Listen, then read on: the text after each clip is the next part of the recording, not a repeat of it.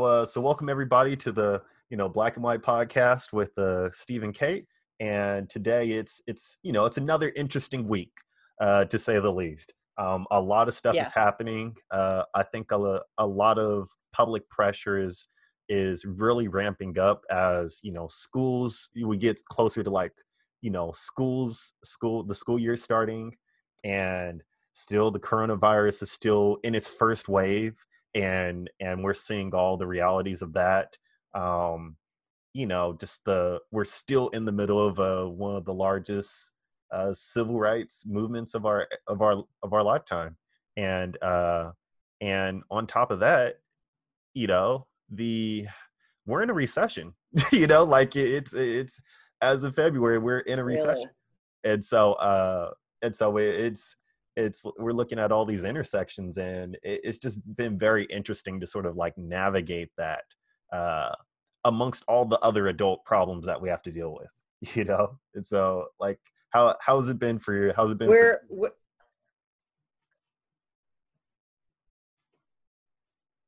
Well, Dean is a few different things. I live I live in Oregon. My goal was to live in Oregon and Arizona, split my time with my family, my children and grandchildren, which it's actually happening. So I actually, a couple weeks ago, and the coronavirus has surged, which I actually thought it would. I had it actually early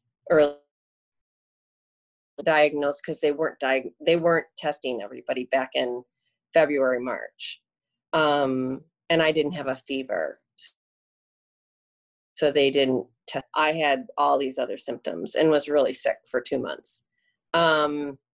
So coming back here, there's a virus, and literally 3 people whilst I've been here not go to school again. They had to close down preschools, restaurant, bars, because people have been getting sick. And people I know who tested positive for it. And the reactions have been really interesting. So I'm experiencing that, and I'm like, it is different. Like, restaurant people have to find different jobs because this isn't going away soon. Yeah. I have a good friend who's bartender test, and she's a single mother with 2 kids, and she can only pay rent next month. Then she's out of money. Pretty much she's and she doesn't get unemployment benefits again like it was before. So, and then I have an 70s who her son and his girlfriend are living with them, and the girlfriend's definitely got on tests, so she's now been exposed. And so I get a lot of that, and I'm like, life is different as we know it. Yeah. Along the Black Lives Matter movement and different opinions about all of that, and kind of the raging that was going on versus now it's settling, at least the circle that I'm in. It's interesting. Some people are very much staying in challenging mode, and others are tired of it and don't understand certain things. But I certainly see it less, for sure. Yeah. And I think the sort of this kind of goes back to the point of only time will tell, because there'll be waves of looting and rioting, and that will pass, and then there will be convictions and sort of other detractors, but then really sort of the general message of the Black Lives Matter movement still sort of comes back to that core focus as those things sort of pass over. And so because I mean, at least in Portland, there's still protests, there's still all this stuff going on. It's just that people aren't talking about looting and rioting anymore. It's just, which never, then the attention goes off of it. Yeah, because that was just a timely thing to, like, sort of distract from what the whole purpose is. And so, right now they're not talking about looting and rioting. It's just they're being silent now until something else sort of comes up. Right. And that's sort of, well, the next thing I think that's going to come up, I think the next thing, and it actually came up this week with a family member of mine who are the athletes going to go back to professional performance? I know the baseball season, they're looking to figure is trying to do that, and then the football leagues, so, and how that's all going to kind of, but last week I actually was talking to my family member about this podcast, and what he talked about, how he's part of a like fantasy football, he's into all athletics, he watches things, and he and his friends who are part of this fantasy football league, they're going to boycott football this year. Why? Because of the Colin Kaepernick, what's happening with all of that. I hope he really comes on. I asked him if he would consider coming on this podcast, because he really presents like the voice of people that feel certain ways. And I love this saying, and I don't necessarily agree with you. I understand, right? But I find myself, you and I are in such disagreement. I just want to be a voice that is able to say a white person's questions, perspective, without it being like, I just have to shut up and listen. I know that that's what we agreed upon, and yet hold such an opposing vantage point. And so when I was talking to this family member, it's kind of like certain white voices are just going to go underground. I've heard racism being spoke about, like Black people out in front of them rather than underneath, hidden, and it be really worse. But you can't. It's not obvious necessarily. So anyways, he was just saying, we're boycotting. These athletes, spoiled, pampered, have been given enormous opportunities. And I'm told to some degree, but in some ways. And this isn't the venue. People want events, and they want to forget about life. They just want to watch football and not be a part of a political. And so they're not going to watch football this year. They're going to go golfing. They're going to do other activities, but they're not participating. They're going to boycott and infringed upon. You get paid a lot of money, and you given opportunity. I've seen what Colin's been trying to do, and I understand it. I have always, but I never did a lot of background searching on him at all. So I was challenged to do that. And so I found out that because member was like, he's got white parents, and I was just like, okay. So I did some background searching, and he was adopted at 5 weeks old. And, but his birth mother is white, and his birth father is, I want to say, somewhere in Africa. I can't remember. I have it up here. So, but he was raised in a white home and then California.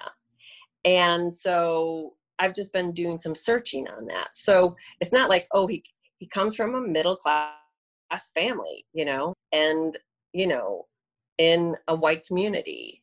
And his parents did, the best that they could, very proactive in heritage. So it was interesting. So I asked this family member if he would come on. And the first is kind of like, no, because one, he doesn't want to hear or be like, I said, you come and say whatever you would like to say. There can be a dialogue, but this isn't a place where, at least with me within the podcast, there's no disrespect going to be happening. That's a respectful dialogue, honest one. And I said, and whatever anybody else thinks, it's still an important dialogue. Disrespectful either way, in the sense of being like having this just shut down and be cursing at each other, hearing the different voice and having the difference of opinions and productively, and I said, you would be welcome to do that, and maybe we'll see from him. And I think it would be a really good perspective. Yeah, I think Not saying right or wrong. Well, yeah, I think, the obviously, anybody that's being critical of Colin Kaepernick and what he was trying to shed light on in this time is very problematic.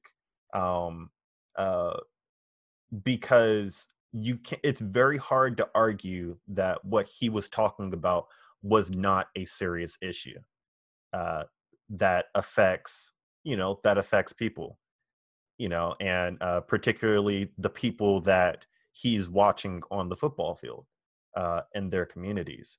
And so it's often you sort of hear um this like people are not upset when the NFL has Cancer Awareness Month, and all of the teams wear pink rather than their jersey colors. People aren't upset about that. It's not talking about cancer and talking about how that affects people's lives. It isn't a political issue. It's a issue that people rally behind because there's empathy around that. And but when it comes to stuff that pertains to the players and their community and the Black community, which for lack of a better term that's the community that's driving the entertainment of football. You can't it's really hard for Black people to disconnect from the realities of being Black, even if they're playing on the football field. Because that it hits close to home for them. And I would say, I would say, and so, because I don't know that I can even come back with a proper perspective, because I'm not holds that perspective. But this person flat out said, and this is the art people with actors as well, who want to take a political standpoint. It's like, look, and I've worked on movies, so I know how pampered is.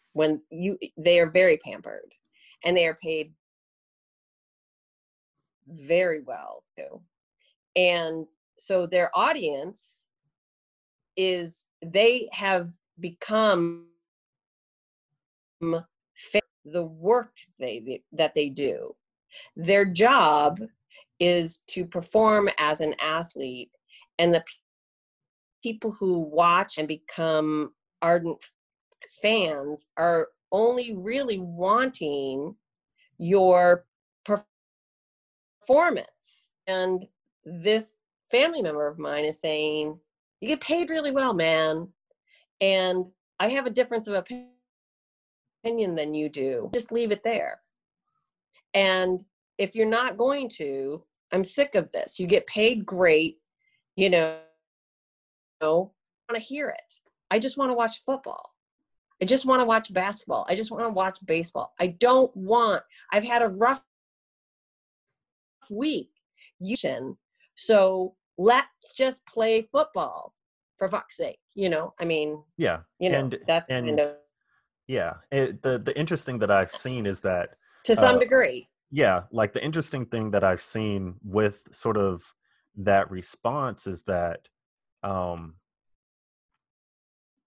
the protesting and stuff hasn't affected the game. Like this stuff happens before the game even starts. Yes, it has, because they would say it has, because I have to hear about it all the time. Well, but it's not affecting the game. I'm hearing about it now. It's not just about football. Yeah. Well, no, yeah. It's like if you watch a football game, like the game of football, they score touchdowns, they run plays, all that stuff. The people, like everybody, they're trying to win. It's just that they're addressing the issue at the beginning of the game, and they address the issue when people interview them post game.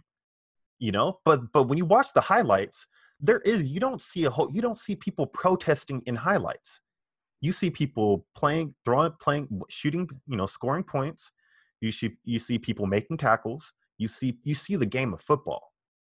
It's just that people are upset that right, but I think using the platform, right, but to conflate right.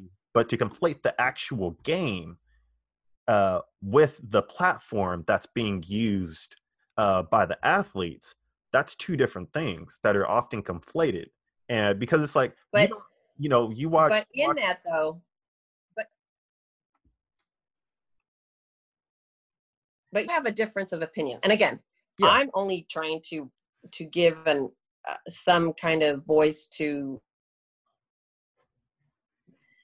so, which I can actually understand. I don't necessarily agree, but I understand it, and that's important to understand it, even if I don't disagree. Even if I disagree, I completely understand it. Agree with it. I completely understand saying, it. And his friends are saying, like, what if they disagree with that? Look, I'm going to read something that was put up on Facebook, and it's like, there is an argument that every generation and every has its cry, has its perspective, has had its suffering, and they're different and unique, and so it's like, so if people don't agree that Black lives have suffered more with Black Lives Movement, and they are football watchers, right? And they work hard all week.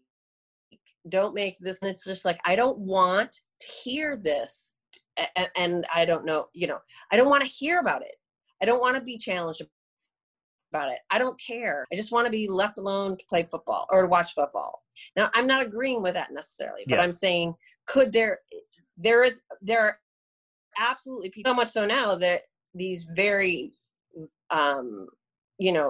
absolute people who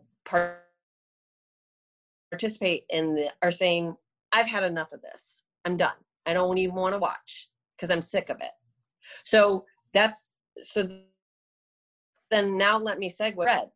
And now we're going to switch to about, well, I'll just read it. So somebody posted, and it's a little lengthy, but you'll get the gist of this. I'm so confused right now. I see signs all over saying Black Lives Matter. I'm just trying to figure Black Lives Matter. It's not Black cops. They don't seem to matter. It's not my Black conservative friends. They're told to shut up them by the Black counterparts. It's not Black business owners. Their property does not mean anything. It's not Blacks who fought in the military, destroyed by the Black Lives Matter protesters with disdain. So which Black Lives Matter again? I can't keep up. I just can't. I'm exhausted. What I'm supposed to do, believe, and be offended and outraged by next. 2 months ago, first responders were all the rage, heroes. We gave them free coffee, meals, and cheers as they drove by. Today, we hate them and want them defunded because they can't be trusted. Truck drivers were the heroes as well for keeping America moving and the grocery store stocked. Today, we block the roads with protesters, drag them out of the cabs, and beat. Nurses and doctors are still cool for now, but they may be unemployed. They too are heroes, unless, of course, they truly believe all lives are filled with hate and are part of a problem like so many others. Just 45 days ago, protests weren't essential and were considered criminal, selfish, and murderous, gloriously critical and celebrated. All of the obvious criminal and murderous activities are simply ignored. If you protest them, you are selfish and you will spread a virus. If you protest, loot, and riot for social justice, you are a warrior and the virus sees. Trust the experts. No, not those experts. Don't wear masks. For 3 months, nothing was more important than social distance. In fact, liberties for it. Canceled schools, medical, blah, blah, blah, all of that stuff, businesses. Then came social justice, and social distance was no more. Things are more cut and dry, though. 1,000 people at 3 memorials for someone they never even met. It's a matter of respect, but 100 or less people, Black Lives Matter. Of course they do. Then multiple Black police officers and individuals were killed during. I don't see any outrage. Black individually owned businesses burned to the ground. Silence. Deadliest weekend in Chicago. Nothing. Really confused now. Look at the data. No, not that data. Do the math. No, you can't do the math like that. Only the experts can interpreting the data differently. So just listen to the Black community leaders. No, not them. If you speak, you are part of the problem. If you ask, you don't understand. If you don't ask, you don't care. It's also unpredicting. Nothing adds up. I don't understand. So that a little bit, but you get the gist. Yeah, and I think that this is so the quote that often comes to mind is one of like the most edgy quotes of Martin Luther King. Let me see.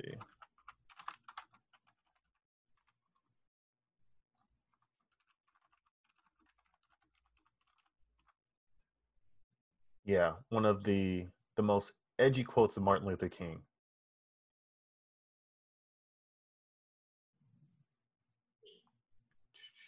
Like where is? Well, I'm definitely not gonna write that. And so he said that I had hoped that the white moderate would understand that the present tension in the South is a necessary phase of the transition from obnoxious negative peace in which Negroes passively accepted his unjust plight to a substantive and positive peace in which all men will respect the dignity and worth of humankind. And so when we talk about, when I listen to sort of like the frustration from sort of the quote unquote white moderate, you often hear a lot of the specific talking points that like will continue to be reoccurring. They'll talk about Chicago as if the Black community or the plight of Black people are representative of Chicago, one specific place, one city in America, amongst other cities. You'll talk about you'll often throw Black cops in there and Black military in there, but not address the issues that Black cops and Black veterans actually address as it pertains to the unjust treatment of them in these institutions. And how if they were white, they would not be experiencing the level of persecution and the level of treatment that they're receiving, especially with physicians in healthcare. Like if you go on Twitter, literally like among any other time in history, Black physicians are really voicing their opinions about how they are treated as they were going through school, as they were going through medical school, during their residencies, even treating patients, and the things they had to look past and they had to accept just to even become a physician. Even EMTs. I mean, if we're literally talking about this, Breonna Taylor was an EMT. She was killed unjustly by police officers, and they still have, there's no accountability for that. And so to that point, it's like, if you're gonna try to lump all these civil, all these different things into it and say you don't understand, but then the killers of Breonna Taylor are still there, they're still out on the street. Like it shows me that, like it just tells me that, like, that post is very insincere, because they are not informed when they're writing this. And so, we could have a voice of opinion, and we could argue which way or not. But when there are specific examples that you're just looking past to plead a point, then it's really hard for me to give that the respect that it probably deserves, because it just comes across as very insincere. I it's interesting. Okay, so your takeaway is if it's very insincere, and when you said that felt dismissive, but then you said something underneath after that. I don't know that this post is insincere. I think there's levels of understanding that changes that perspective. It's who's willing to go deeper, to the deeper levels, accept the challenge to go to that deeper level. Who's willing to do that? Not a lot of people have the time, the energy, like even as you bring up Breonna Taylor again, and we talked a little bit about this the last podcast, like there are that why these guys are still out, because of how police officers and their intent, even going into that situation, so that they're not just like let off a hook just because this is being examined. And the truth is that prosecutors are looking at this and how cops are allowed to go in, police officers go into that type of situation. They did not want her to die. They didn't want to kill her. So on both sides, sometimes you have to, and it's not easy to. I don't know that this is insincere. I think it's a perspective. Now now do you want to really, pick this apart? Let's unpack that. Let's see what's underneath all of this and look at the deeper understandings. Like you just, being a Black person in any field, police officers. I mean, I can't imagine being a gun, and you have to be in constant conflict with what's happening right now. Have to be, but to do the job, to keep the job, that has to be contained somehow. And you still have it as you are ordered to proceed to some degree, right? Yeah, I think to your point of like your response to the word insincere, that's how Black people feel when they hear people bring up Chicago, and people bring up all these sort of these, quote unquote, there, like you're like, but it's bad. Well, but is it bad because there's a lot of Black people? Or is it bad because of the situation in the institutions and the segregation that is currently there, that perpetuates these problems that happen to people? So the Black on Black, from the outside white perspective, okay, we don't live in these communities, and these communities have taken years and years and years and years to have this all be the way it is right now, okay? and there's no disagreement about that, right? But the black on black crime is real, and white people look at that and it's, look at white people and their racism. You're doing this to yourselves as well. You're doing this to yourselves. Stop that. I Stop think common sense. Stop it. I think it does it becomes difficult to look at that when you have the combination of white people that are being hypercritical of a community that is disenfranchised, and then they use the term black on black crime as they separate crime, which is shouldn't be tacked on to race, and they try to plead the case for like all lives matter and being all inclusive.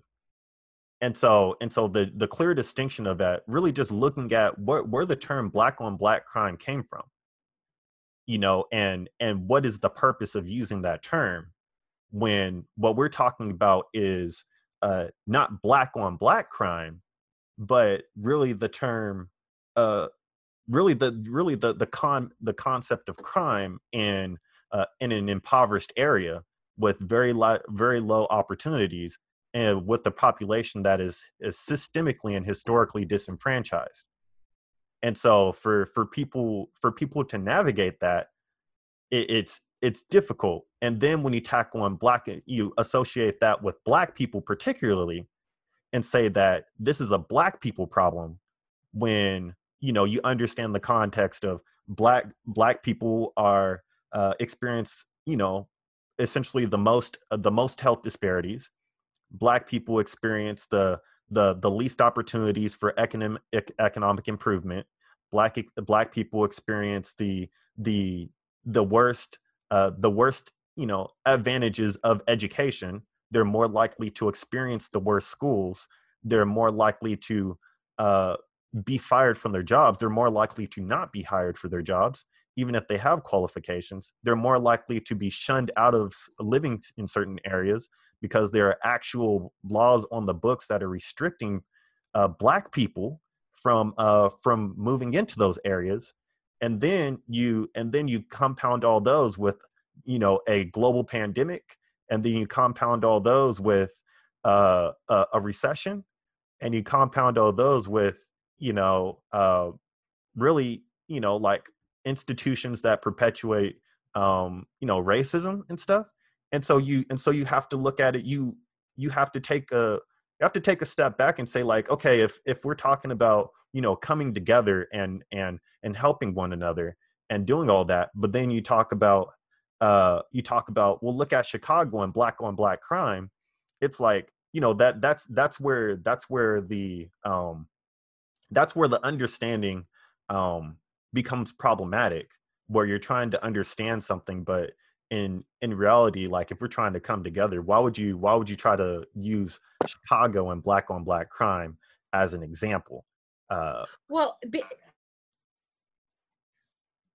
but people who are just living lives, they're look, when you're just trying to work a job, you've got 4 kids, you're overwhelmed trying to provide for your family, and you just doing the best you can. You see this defund the police, and you're going, wait, they were the heroes of 9/11. When you have something happen to you want the cops, but we want to hate on them. And again, we're taking the time to go to understand the intricacies of where this outcome are. And yet in the outcome, it has, a vantage point. If I'm being like, if I have an experience with is when my kids were young, and I lived in the suburbs of Chicago at the time. And I literally around I was directing a play and at the church I belonged to. And I got a night time, and it was a black man who was like, hey, I'll shovel your walk. Like, I'll shovel, the snow side, part of my driveway. And I just was like, man, thank you, but I don't, I don't have a single mom, broke. And because I was directing this play, church family had made a bunch of food for me, so I didn't have to think about it. And he's like, oh, I'm just kind of hungry. I said, listen, I have some give to you, but I said it like 5 times because I felt bad. I was like, I don't have any money. And so you don't have to do it. That's okay. So he shoveled everything. And I put together this whole forks, knives, drinks, a full package of everything. And I think I threw in a couple dollars. That's all I had. I had nothing. Really, I gave it to him, and I was so grateful. He'd done a great job. And he looked in the bag, and he got angry at me. I was like, I told you I had no money. He's like, and he started cursing at me. Like, how I do all this, and this is what you do to me, and blah, blah, blah. I was like, really? I already, this was our deal. He took the money and threw the food. And I was like, wow, okay. Okay. Hey, what do I do with really angry and violated? Like, I was really honest, and I care about people. And I admit in a suburb, and a black man in the evening, single mother with 3 kids, knocks at my door. I'm like, okay, I tried, but it left a really bad. So there are systemic reasons for all of that. There is. But what do I do? I try. It still didn't happen right. Is he accountable for anything that he did? How he treated me? Is there any? So this is just a little violated by some person. This happened to be a black person. Yeah, and I think that's I've never the been distinction. slapped a young black. Yeah. Yeah, I think that's the distinction right there. Like this happened. This is a story of people interacting with people. It just so happens that the person happened to be black. But there's a distinction between looking at it that way and saying that this is what happens. This is what happens to when you interact with black people, where it comes with a different level of understanding when you say when you use that as an example of dealing with black people opposed to dealing with people. Like, this person just happened to be black. And that goes to the same point of like with crime, where you say black on black crime versus crime in a high crime area. If it's black crime in a high crime area, you're associating with that. You're associating all the crime that happens with black people with black people in general, living in Chicago. Well, I feel like black people, like when we say black on black crime too, it's like, again, from an outside white perspective, if you're not in and know all the ins and outs of it, within those communities that are so disenfranchised, right? But the people who live in those communities are to their own people are keeping them hostage. Just like when my son was in Afghanistan, for him to throw over the fence to the kids in Afghanistan. He's like, in Kabul. And he's like, don't send any of it, because when we do, the adults go over and like smash them away so that they can get it. He's like, the Afghanis hold, if they don't participate in the Taliban, they're going to kill family members, stuff like that. So that's something I'm unaware of to the degree that I understand it now. So I feel like the Black community at times is held hostage to their own communities as well. And yes, there is all these reasonings, but if you're only on the outside looking in, you're like, stop that. Let's stop that. Let's start there. Let's stop that. How do we stop that?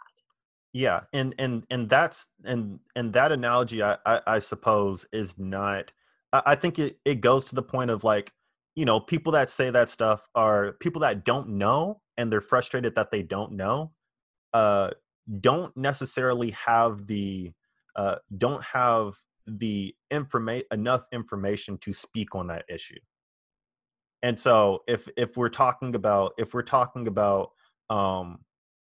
power of words and having an understanding or a perspective, in order for somebody to take that perspective and respect that difference of opinion, you have to be informed.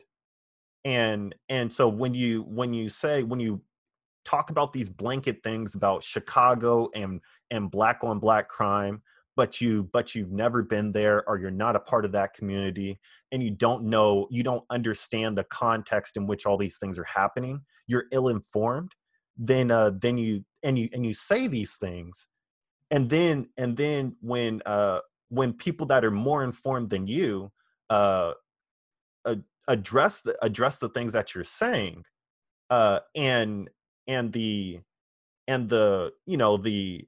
the rebuttal is, well, I have a job, and like I'm trying to do all these things, I'm tired, I don't know people there, all these different things that like expose that you're just ill informed, then it comes to the sincerity of like what you're talking about. And that often goes to where my mind goes, where I grew up in an area that is known for a high crime rate, and I understand that those are because of institutions and generations of trauma and all these different things. And if you were to take those people out of that situation and put them in other situations, that those people would make different choices that are probably more adaptive to the to positive more positive adaptive behaviors opposed to maladaptive behaviors. And that's exclusive, that's independent of them being black people, but that's just that's dependent on them just being human and people. But when you look at the intersections of them being black in that situation, it predisposes them, or there's data to support that, uh, given a particular Definitely. population, and put them in a situation that they Definitely. put them in a situation where they can't escape, and there's institutions that sort of go against them in direct and indirect ways. Then what the end result is going to be. What happens when there's no job Right. opportunities, there's lack of educational opportunities, there's lack of economic opportunities, and there's nowhere for people to go, and they still got to pay bills. And then there's the conflicts of human nature, where in any given situation there's going to be robbing, there's going to be thieving, there's going to be homicides, there's going to be those things. You already know that's human nature. It happens. It stands the test of time.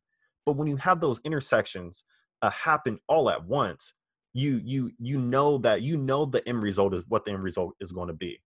And then the criticism becomes, okay, well, given that we all have data and we know how this is going to be, you can't be hypercritical of the people that are experiencing that and also trying to pay bills and raise their kids.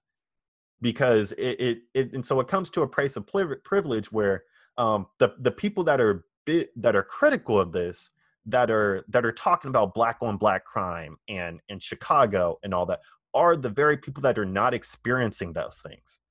And they're not experiencing those things, one, because they're not black, or two, because they are worried about their stuff in their own community that they're trying to struggle with, and they're not informed. And so that's where it becomes where, you know, like, but even if they but caring about victimized by, you know, their own people, the question, even though the question is like, well, what about this, they're still caring. Like, people are being hurt, are being destroyed, you know, like, so I do, you know, and again, I'm things that are real perspectives from people who don't do they want to delve as deeply as the answer to those questions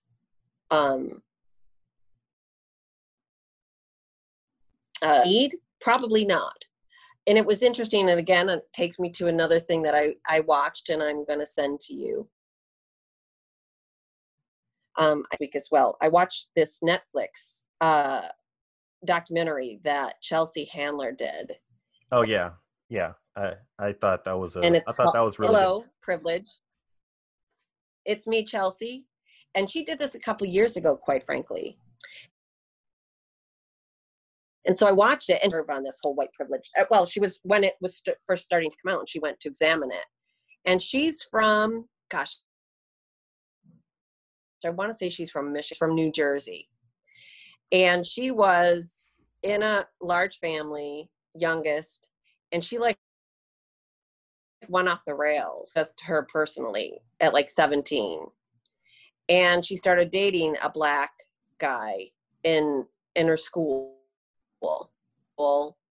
And she started living at his house with his mother and his grandmother.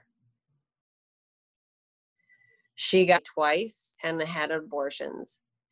So she went on to be Chelsea Handler, got out of the situation, and her boyfriend got arrested and spent 14 years in jail. And now he's out of jail, and he's trying to like put his life back together. And so she went back, and she went to a lot of different people to talk about white privilege. But she then her own life, which made her actually kind of uncomfortable. And what that revealed, and it was a prime example of what we're at right now. Yeah. So she's a woman, white, in the car. She gets stopped. They get stopped by the police. She's got pot on her, or nothing. The cops let her go, but they arrest him. So now he begins this process of being in the judicial system, and all the consequences, everything that she did, exactly the same things. He eventually did harder drugs on the wheel, right? His mother was a drug addict. He didn't want to be, but then he started down this road. But then he became a part of the system. He began doing harder drugs. And Chelsea, because she was never like, he got arrested for doing the same things that she did 3 or 4 times, or got arrested once, not once, Yeah. doing the exact same thing he did. Mm-hmm.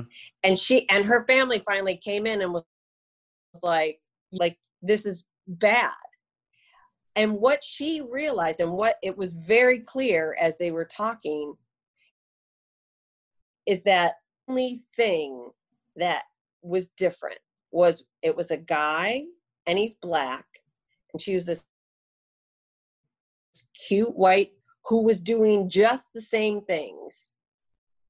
She had no accountability whatsoever, and got to go have a great, and he's still, you know, finally out trying to make life work. Yeah. And that actually was vaulting. It showed the disparity just so. I would recommend it really highly, sad, really eye-opening. That in and of itself was real. And even she went into like clubs, like an all-black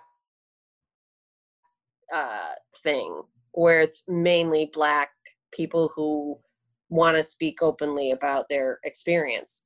So she brings this crew in, her, to talk about, you know, white privilege. And one chick was just like, I actually feel really angry that you're here, only speaking because I want to say that, and I even don't like the fact that I'm addressing this, but like you're the epitome of white privilege. You get to bring your crew in with you, ask these questions, and really kind of handed her ass to her. And it was real. It's like, but then you go, well, what do you want me to do? But it was very interesting. I'd highly recommend it. Yeah, and like and I thought that was really like a you know, a when we're talking about like using your privilege in a positive way. I mean, that Yeah. was a perfect example of it, because, you know, like it, when Black people talk about these things and they try to like address the issues of like injustice and being treated unfairly, then you know, one of the counter points is, well, look at what you guys are doing in your community. How are we supposed to take you guys seriously if you guys don't take yourself seriously? And so it's like, to that point, it's like, you know, when these things are happening and people are trying to process this and navigate their lives despite understanding how they're going to be treated, and then you just try to address that, it becomes sort of a affront to your existence. And it's just really interesting. You know, I think if Black people had the answers to how to address this properly, you know, like we would be in a different place. But it's ultimately, you know, it's tough. You know, it's tough, and I'm definitely glad that, like, you know, things like this are coming out Well, and continuing. Well, what I really, when you were just speaking about like the difference in kind of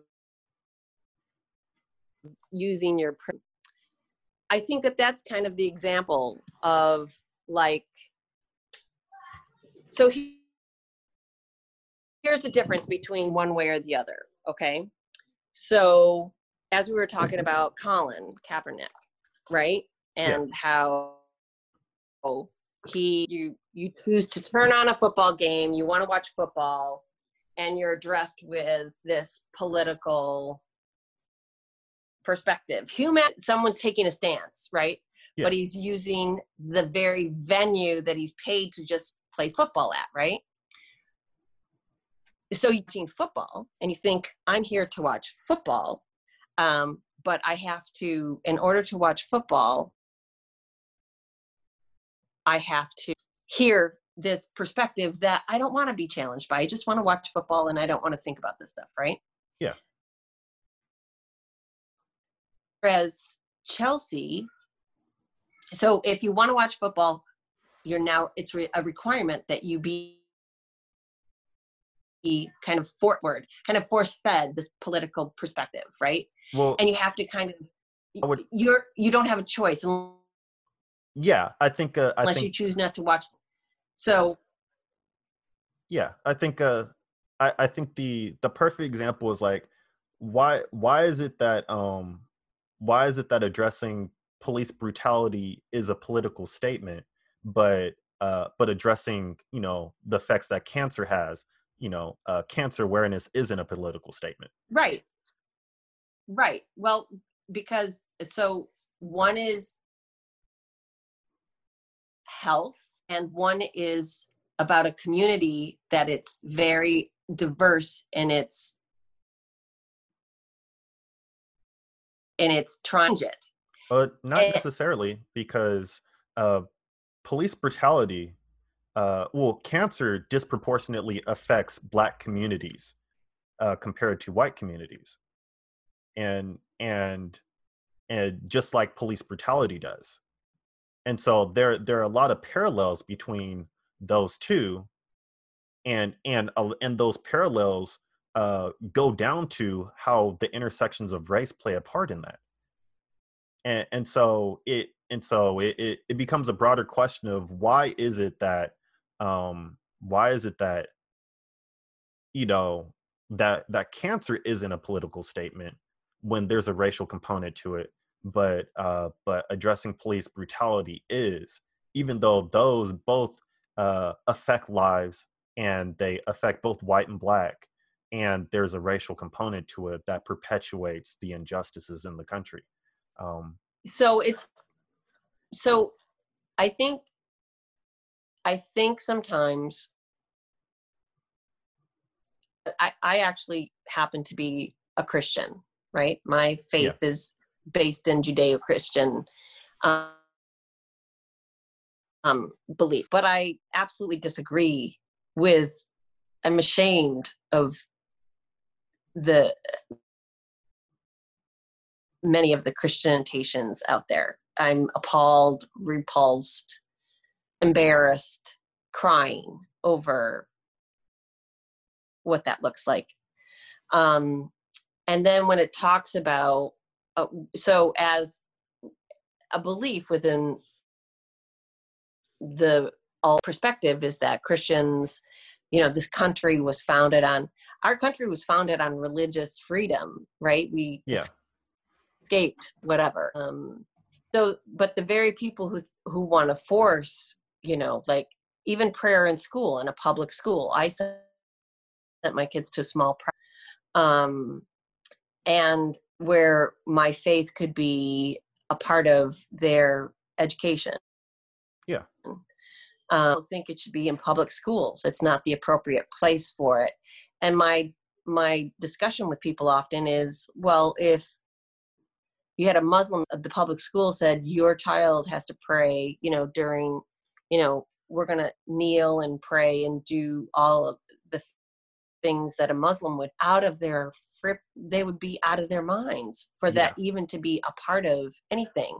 And they're ignoring the fact that we have a tree, and you would be appalled at that, but you're doing the very same thing by wanting it to be your Christian yeah, faith. yeah, That's to your point of saying, look, we have no problem with I think it's the difference between people do look at public health issue. It's like when people try to start to talk about gay and black, they're different. If you're gay, you're gay. If you're black, you're different. And so in doing that, I think I was thinking of this example. I yeah. was listening to you. Um, To finish the point of, like, I think with the football, it feels like to have to look at this and forced when I'm a fan, and you don't have the right to force me to have to look at. And whereas like with what Chelsea's done, I chose to go see her program. I made a choice to do that. yeah, and Not program, not everybody's going to go to that, but it's, if you want to understand this more, this is available to you. Whereas in a setting as football, where you're there to just watch football, and maybe you don't even want to be confronted about cancer either. yeah, We shouldn't do that either, but right? Like, if but we're the not going to, response is like, that people aren't boycotting cancer, and and so understanding sort of like, this all doesn't happen in a vacuum. Why is it that people will look past cancer, but whenever you mention something that affects the black community, you just want them to just play football, and you don't want them to show that they're the same actually community would tell actors to just act and shut up. yeah, I mean, yeah, it's just do your job and shut up. I don't want to yeah. But hear from then, you. Yes, I just want to when, watch you perform. yeah, and I think the hypocrisy comes to, when people were like during the whole coronavirus thing, where, people, it's a public health emergency, and people were trying to open up their doors so that they could cut hair and they could pay their bills. But like you're putting people at risk of dying by doing that. And so it becomes like, okay, the hypocrisy is, okay, if life matters and we're supposed to be equal and we're supposed to be like, all for each other, then why would you risk making money over killing people, when you could literally, like, when you could do something else. Well, because Stephen, people are losing. Yeah. Like, you could Right. do something But else. people, Like, that's just at the end of the day, but here's the thing. I go to Walmart, like if I go to Walmart or I go to the grocery store or I go to, like, there are thriving liquor stores. Yeah. I have friends who I'm like, thank God they're not closing the liquor stores, Yeah. But it's, why is it these places that are more corporate are remaining open and the it's smaller businesses take the precautions? Yeah, one of the things is because there is a financial cost to taking these precautions. And so a lot of the salons and everybody, like one of the more popular salons and hairstylist places in northeast Portland, they had to shut down because they had to look at that. They had to look at how much it's going to cost to adapt to the precautions that were available. Because they actually had Right. they have to hire Right. people that are they have to hire people specifically to follow people around and wipe things down and make sure that they're clean and sanitized. And so just from an economic That's right. perspective, I mean, it perpetuates these things, but like at the end of the day, it's because they're trying to keep people safe. And so a lot of the businesses and stuff like that are trying to open up. They don't have the liberty to hire people as full-time employees to wipe all these places down and limit all this stuff, because it's that's the reality, and so to overlook that and make it because like it's a control thing. Yeah, there is a level of control, but we're in a global pandemic. I mean, like it's like these are the experts are coming up with this stuff, and these experts are physicians, and health professionals. But you know what? The mayor in Oregon, in Gresham is a big suburb, Oregon. And within that community, the mayor quit. He had to quit because he's also a private business owner, tanking. And people are going into bankruptcy, families who own businesses. Yeah. Mm-hmm. And like he stopped to take care of his family, and their business is no more. Yeah. And at this point. Yeah. So he's like, and as we've seen in reopening too soon, it's like just like the case spike. Listen, I just told you I had a family member who's my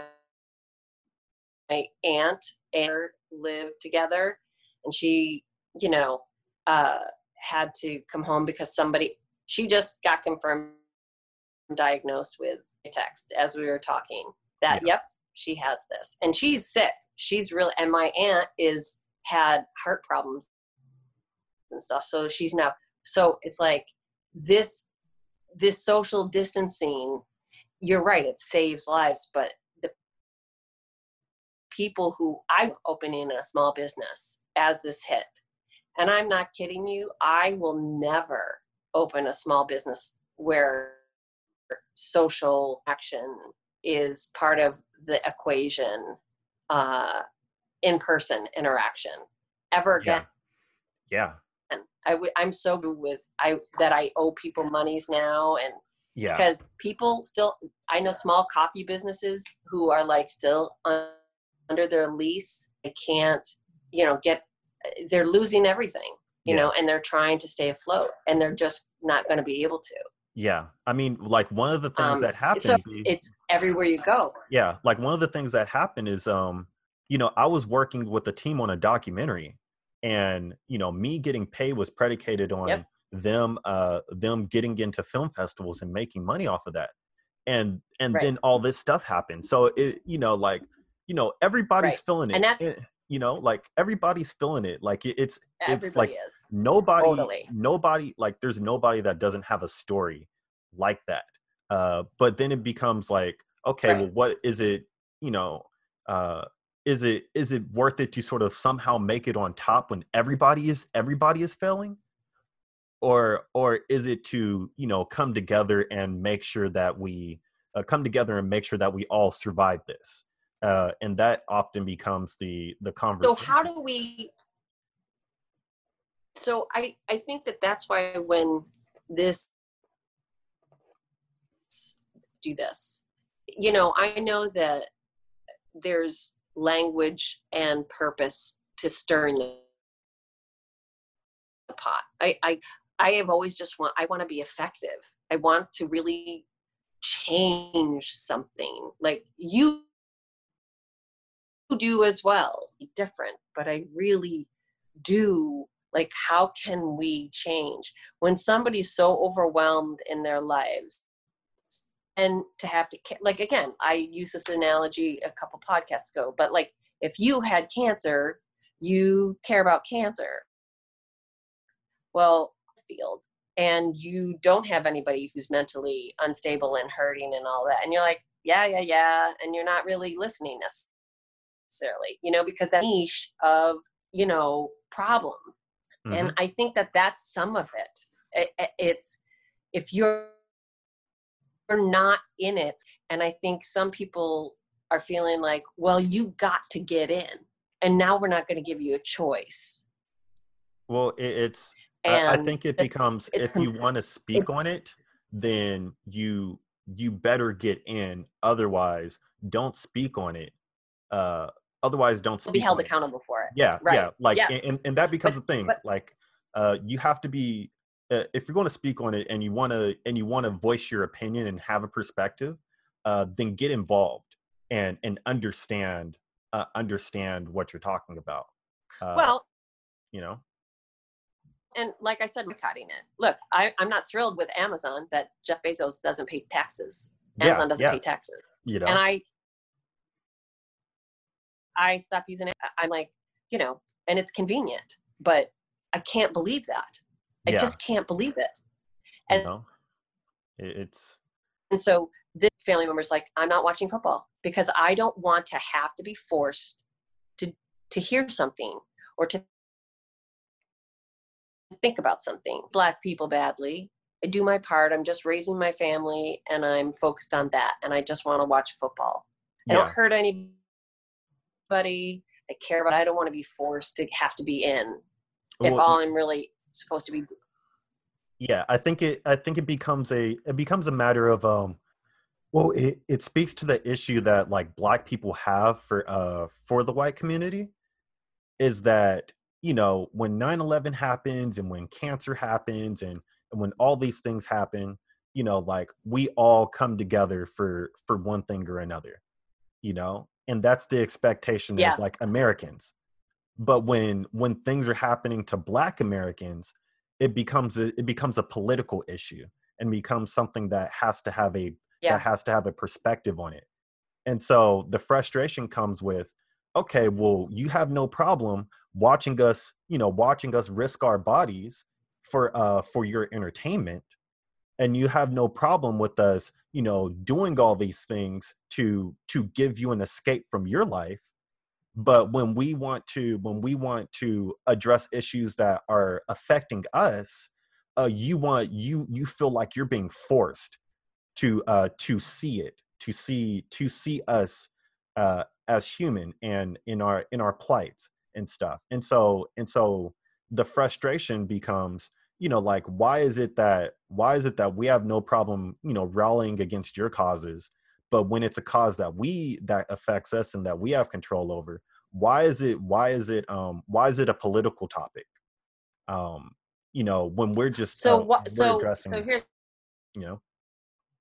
a question, right? So here's the thing, though. So think about um,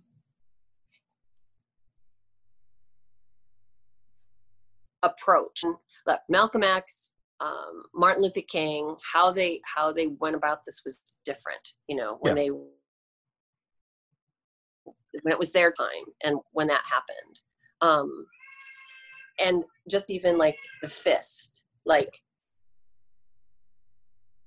it's a fist in your face. And I get the fist. I'm just saying when 9/11 happened, we all united and it was against people. But I remember a certain sect of Muslim, they're not even Muslim buttons, and he was murdered in Phoenix, actually. I can't think of anybody who didn't think that was Pauline. But I can't, I don't know anybody who thought that was okay to do because in like 11. And so I think sometimes, again, I'm only trying to, oh, you're right about that. There's people who don't, they're like, well, we do care, but now things that people are being hurt, people are being killed. So all of that, like the reaction to 9/11, like no, people didn't start burning things down. You know, they did kill some people of different culture. So Yeah. the opposition could be because of the aggression and the damage and the which it's being stated, and the expectation that, you know. Yeah, I think, yeah, and I think only time will tell with that, because it will be interesting as the like the looting and the rioting and everything dies down, how consistent that same message will still be. Where even when there's not looting and Yeah. rioting, will there still be that same sort of opposition? Uh, and if so, then that comes back to sort of like my point of like it being insincere, because there's at some point you have to look at this as a human's right, as a thing that's affecting Americans and humans, opposed to, you know, just you having to find some, you know, you have to personally identify with it in order to be a part of the cause. It has to be, you know, it has to be, you know, a conversation of, do you see this as a problem for human beings, and are you acknowledging that black people are human just like white people are? Because if that's the case, then it's And not an issue, you know. But if we're not even at that but point, then and I would say to you that a lot of the opposition is that people do think black people are people, and that the majority okay. And it is in re-education and real seeing, not, you know, I think it's about seeing back to, I worked at an all black office in Chicago, and I got an education. I saw people in a way that I hadn't seen them in life, not because I chose not to or whatever. It wasn't in my circle. yeah, And I saw things differently. So I think that for me, I'm on that, like, I protested, but after a while I was like, okay, what now? What do I want? And this is how this came about. yeah, And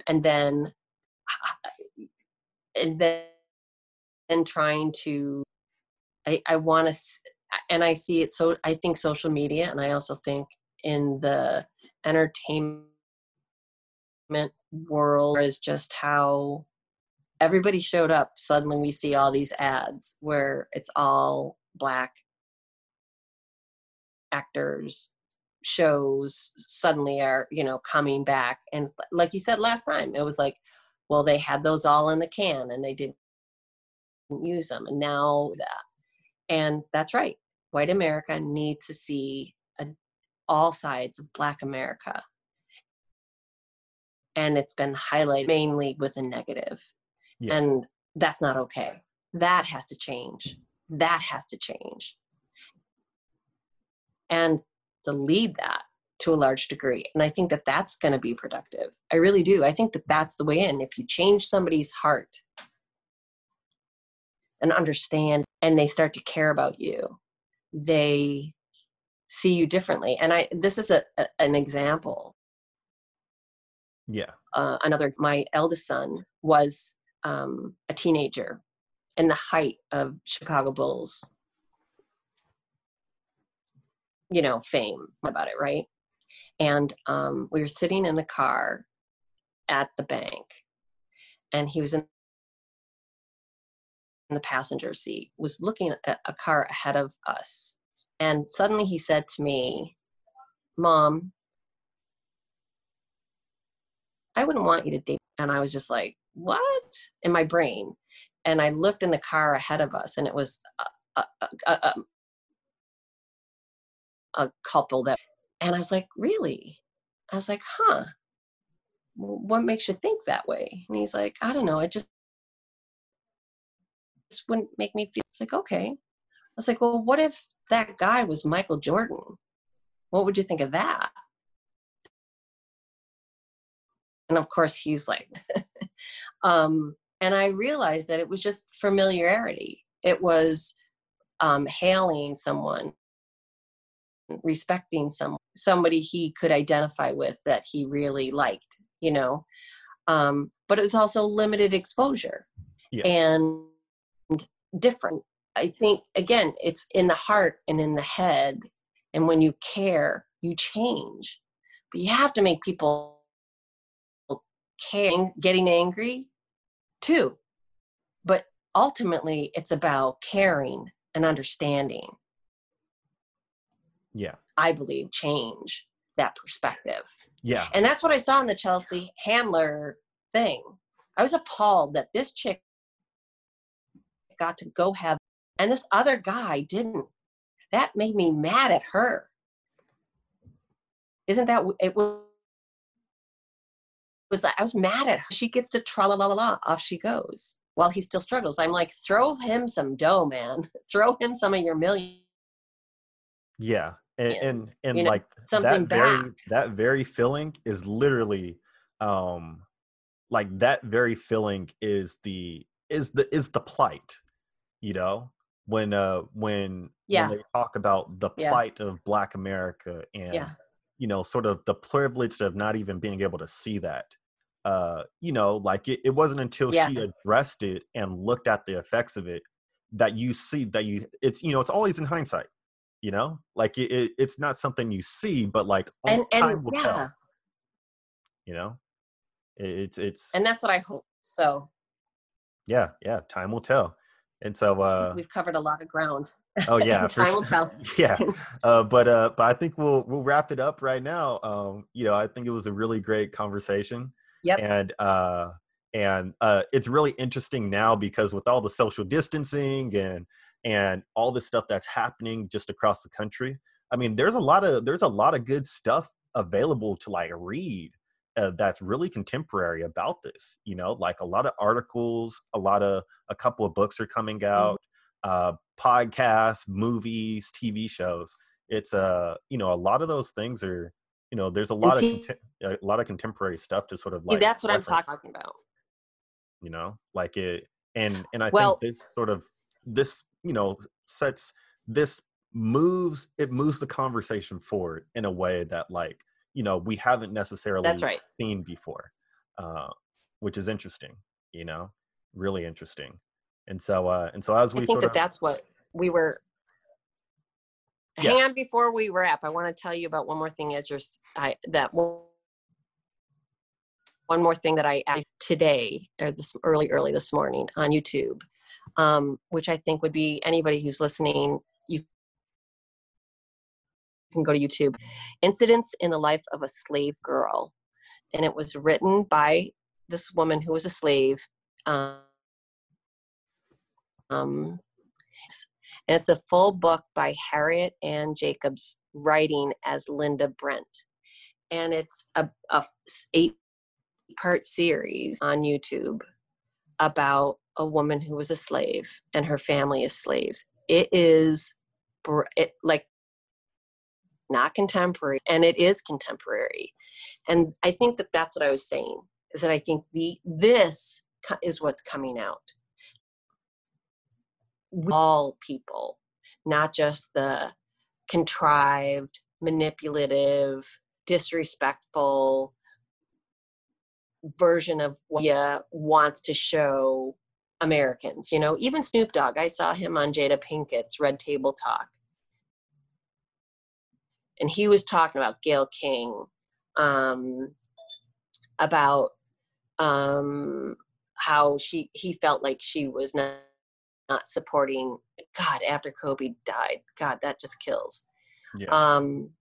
And she made the comment about, you know, what had happened years ago with him, and Doug just ripped her apart. And she got death threats and everything. But he went on Jada Pinkett's show, and he talking about the stereotype of Black males and how they've been represented in rap and videos and all of that kind of stuff. And he goes, when I try to do something good musically, it doesn't sell.